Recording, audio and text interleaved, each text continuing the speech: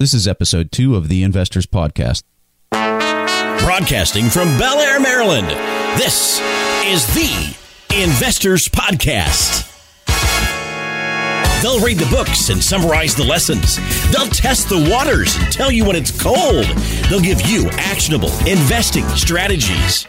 Your host, Preston Pish and Stig Brodersen. Hey, how's everybody doing? This is Preston Pish, and I'm your host for the Investors Podcast, and I'm accompanied by my co-host, Stig Brodersen. Hey guys, this is Stig Brodersen. Can't wait to spend my day with you. All right, so for today's episode, we've got 2 segments for the show. And for anybody who's joining us from the previous show, welcome back. We're excited to have you. But if you're joining us for the first time and you're starting out with the second episode, we highly recommend that you go back and listen to the first episode because there was some important information that you need to know in order to kind of continue on into this episode. So in this show, we've got 2 segments. The first segment, we're going to continue this discussion that we had pertaining to the profit of the business. Profit is also another term for net income or earnings. And what we're going to talk about in this episode is how do you get those earnings into your pocket? It's real nice to be able to say that those earnings are yours and everything, but it really doesn't make sense until people understand how does that money get into my pocket. So that's what we're going to be talking about in the first segment. And then in the second segment, we're going to be talking about a character called Mr. Market, which was a fictitious character that Benjamin Graham, who was Warren Buffett's professor at Columbia, that was a character that Benjamin Graham had come up with for his classroom at Columbia. So we'll be discussing that in our second segment. So let's go ahead and just move into this first segment, and let's talk about how a shareholder receives their earnings. So this is really quite simple. A shareholder receives the earnings of the business through 2 different paths. So when we talk about the earnings of a company, let's say that we're looking at 1 share of a business. And in our previous example from the last episode, we said that we had a coffee shop, and then that coffee shop was broken up into 10,000 shares, which meant that 1 share was potentially worth $10. So if we're dealing with a $10 share, okay, that you'd buy on the market for $10, typically the profit that would be associated with that 1 share would be about $1. Okay, 10%. And if a company is able to turn a 10% profit compared to its purchase price, that's a pretty good price to pay for owning a business. So how would you get, now here's the question that we're trying to solve here in this first segment, how would you get that $1 of earnings into your pocket as a shareholder?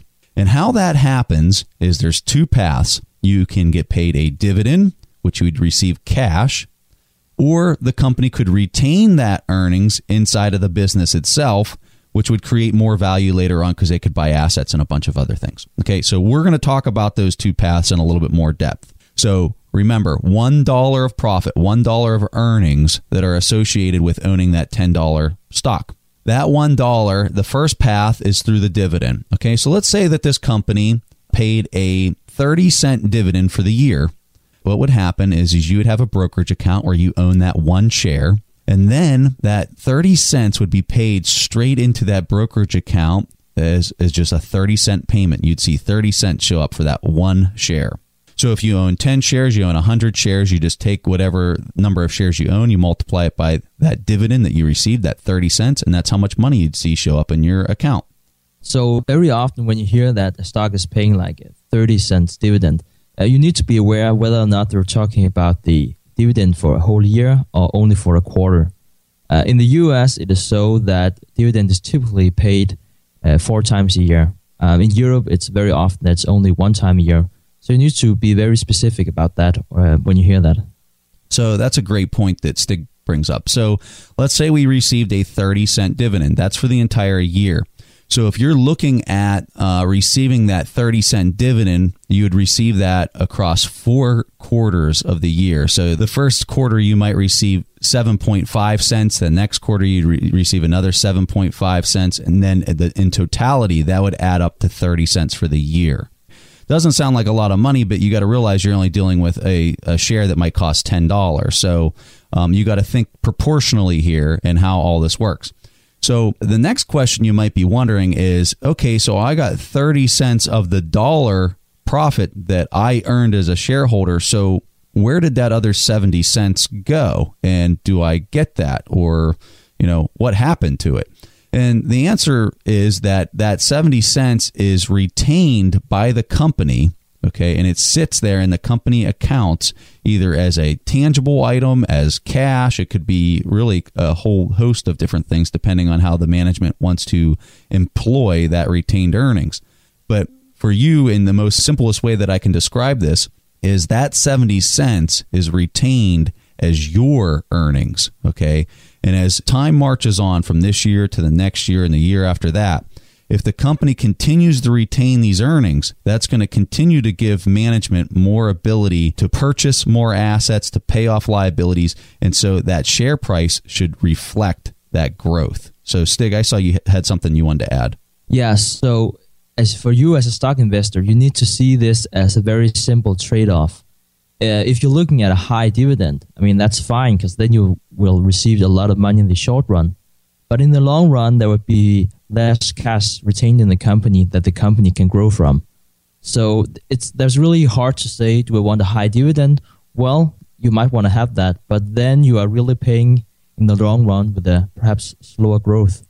Let's take a quick break and hear from today's sponsors. Don't just ride the index, seek to outperform it with Fidelity Active ETFs. Learn more at fidelity.com/active ETFs. Before investing in any exchange-traded fund, you should consider its investment objectives, risks, charges, and expenses. Contact Fidelity for a prospectus, an offering circular, or if available, a summary prospectus containing this information. Read it carefully. While active ETFs offer the potential to outperform an index, these products may more significantly trail an index as compared with passive ETFs. Fidelity Brokerage Services, LLC, member NYSE, SIPC.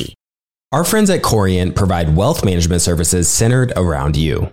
Corient's goal is to exceed your expectations and simplify your life. Corient has been helping high achievers just like you enjoy their lives more fully, preserve their wealth, and provide for the people, causes, and communities they care about. They're one of the largest integrated fee-only U.S. registered investment advisors, and Corient has deeply experienced teams in 23 strategic locations. They have extensive knowledge spanning the full spectrum of planning, investing, lending, and money management disciplines. The teams at Corient put the collective power of their expertise into building you the custom wealth, investment, and family office solutions that can help you reach your holistic financial goals, no matter how complex they may be. Real wealth requires real solutions. For more information, speak with an advisor today at Corient.com. That's spelled Corient.com. That's Corient.com. When Rainn Wilson had a great idea, he turned to AT&T Business.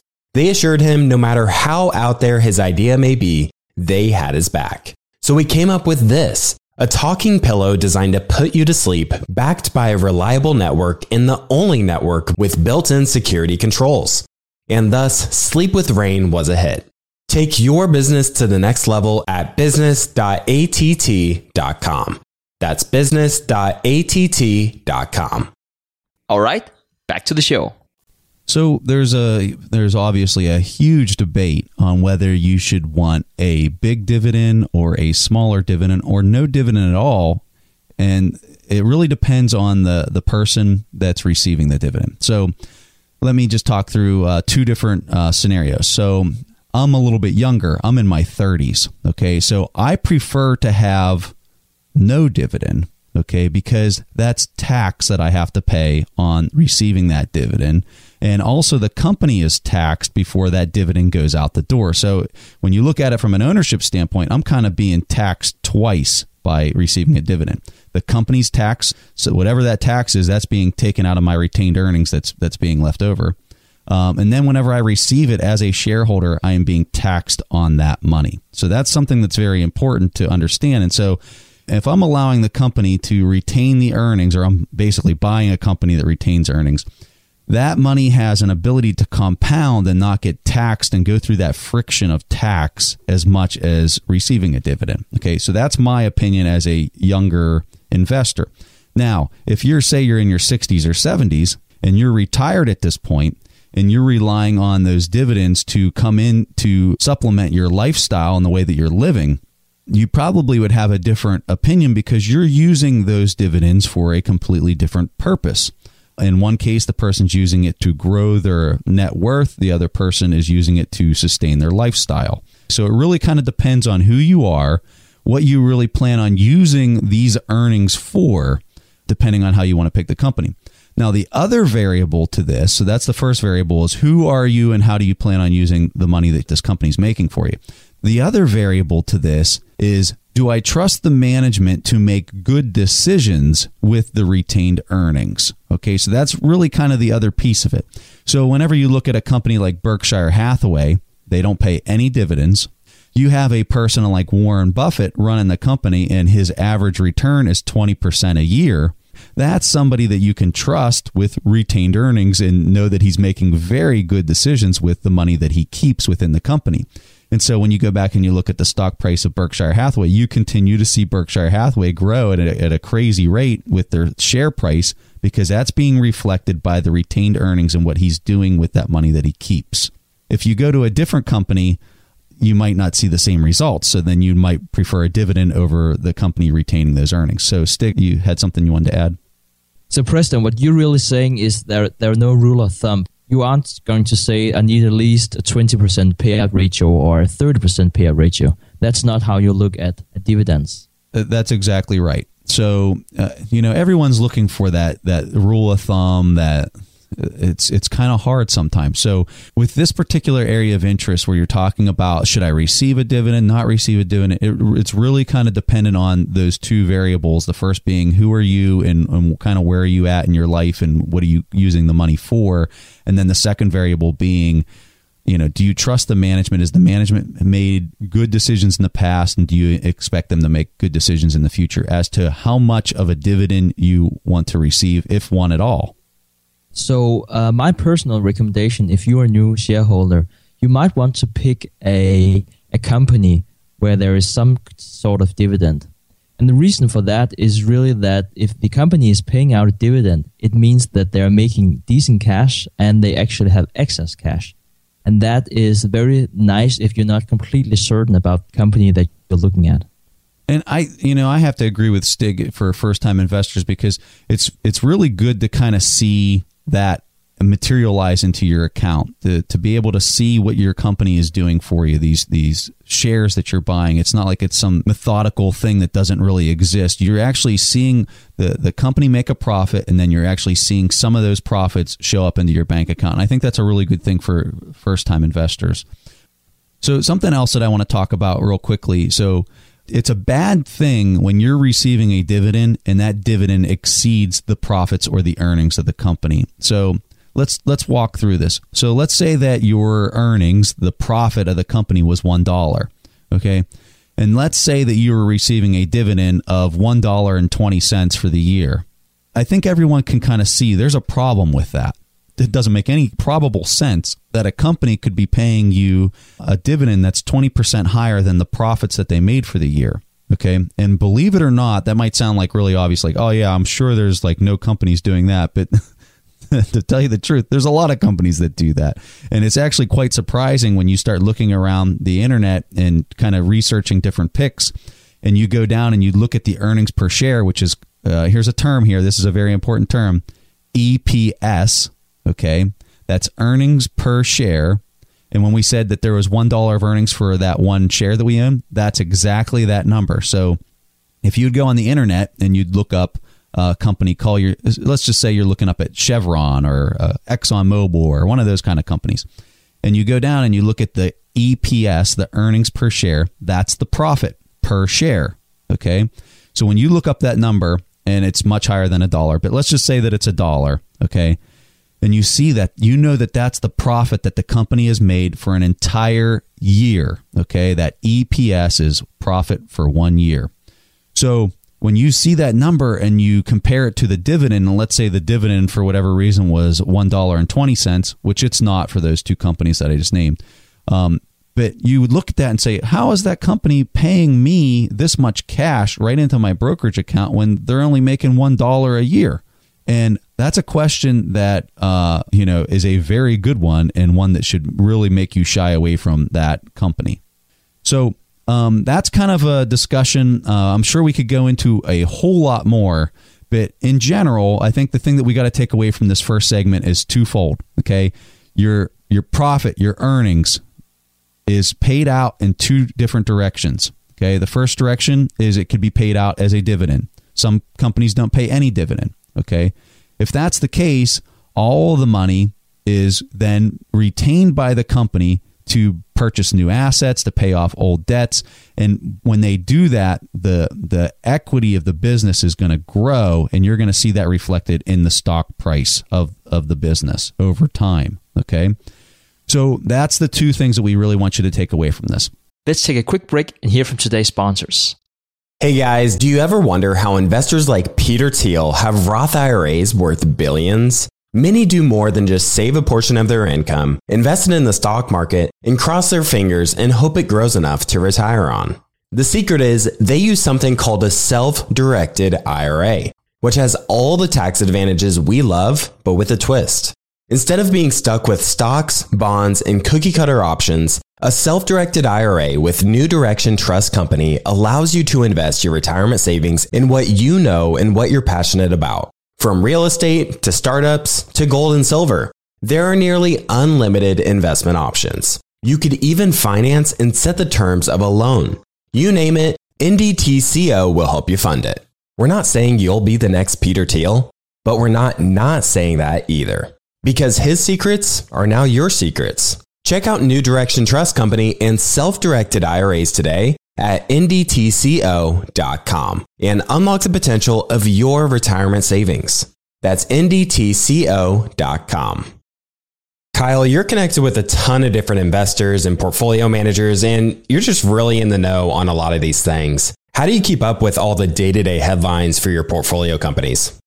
Yeah, so I used to have a ton of issues with this, and that was until I started using Yahoo Finance. Really? What's so great about it? So Yahoo Finance is awesome. I have my whole portfolio entered, and I can easily see all the top headlines to keep up with the recent news. And each day you get an overview of the major global events that might be moving the market. So I'm ready to easily pounce on any opportunities that come my way. What else can you do on Yahoo Finance's platform? They also have a number of cool features, including a tool that lets you link all of your investment accounts, analyst ratings, and independent research, as well as the ability to create customized charts. Well, now I know that the audience is really going to love this one. And I actually see they have 90 million monthly active users. For comprehensive financial news and analysis, visit the brand behind every great investor, yahoofinance.com. The number one financial destination, yahoofinance.com. Take your business further with the smart and flexible American Express Business Gold Card. You can earn 4 times points on your top 2 eligible spending categories every month, like transit, U.S. restaurants, and gas stations. That's the powerful backing of American Express. 4 times points on up to $150,000 in purchases per year. Terms apply. Learn more at americanexpress.com/business gold card. All right, back to the show. Okay, so let's move into the second segment where we talk about Mr. Market. Okay, so like I said in the intro, Mr. Market was a fictitious character that Benjamin Graham used for his students at Columbia University whenever he was teaching them.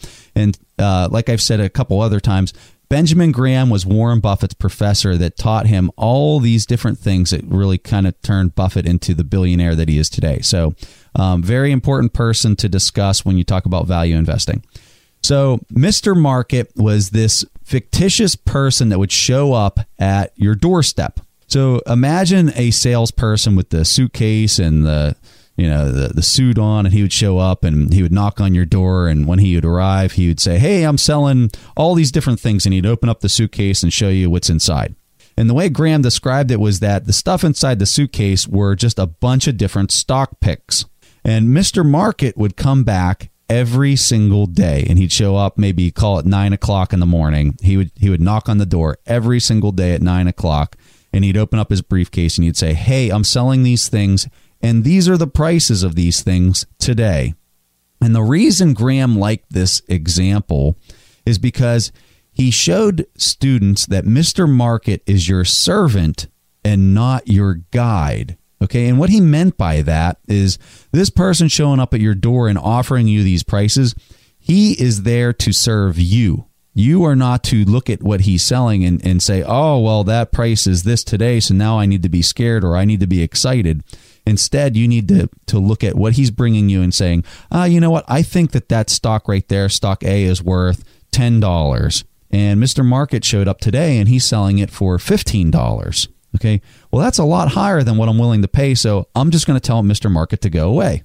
Okay, and so then Mr. Market would leave. And then let's skip one day in advance, and Mr. Market comes back and he knocks on your door, and you open up the door. He comes in and he opens up the briefcase, and stock A today, he wants to sell it for $8. Okay, which is completely different than the previous day. And so what Graham is teaching his students with this example is look at what the market is offering you. Okay, don't look at the market as saying, oh my God, I should be scared because the price he offered the day before was 15 and now he's offering me 8.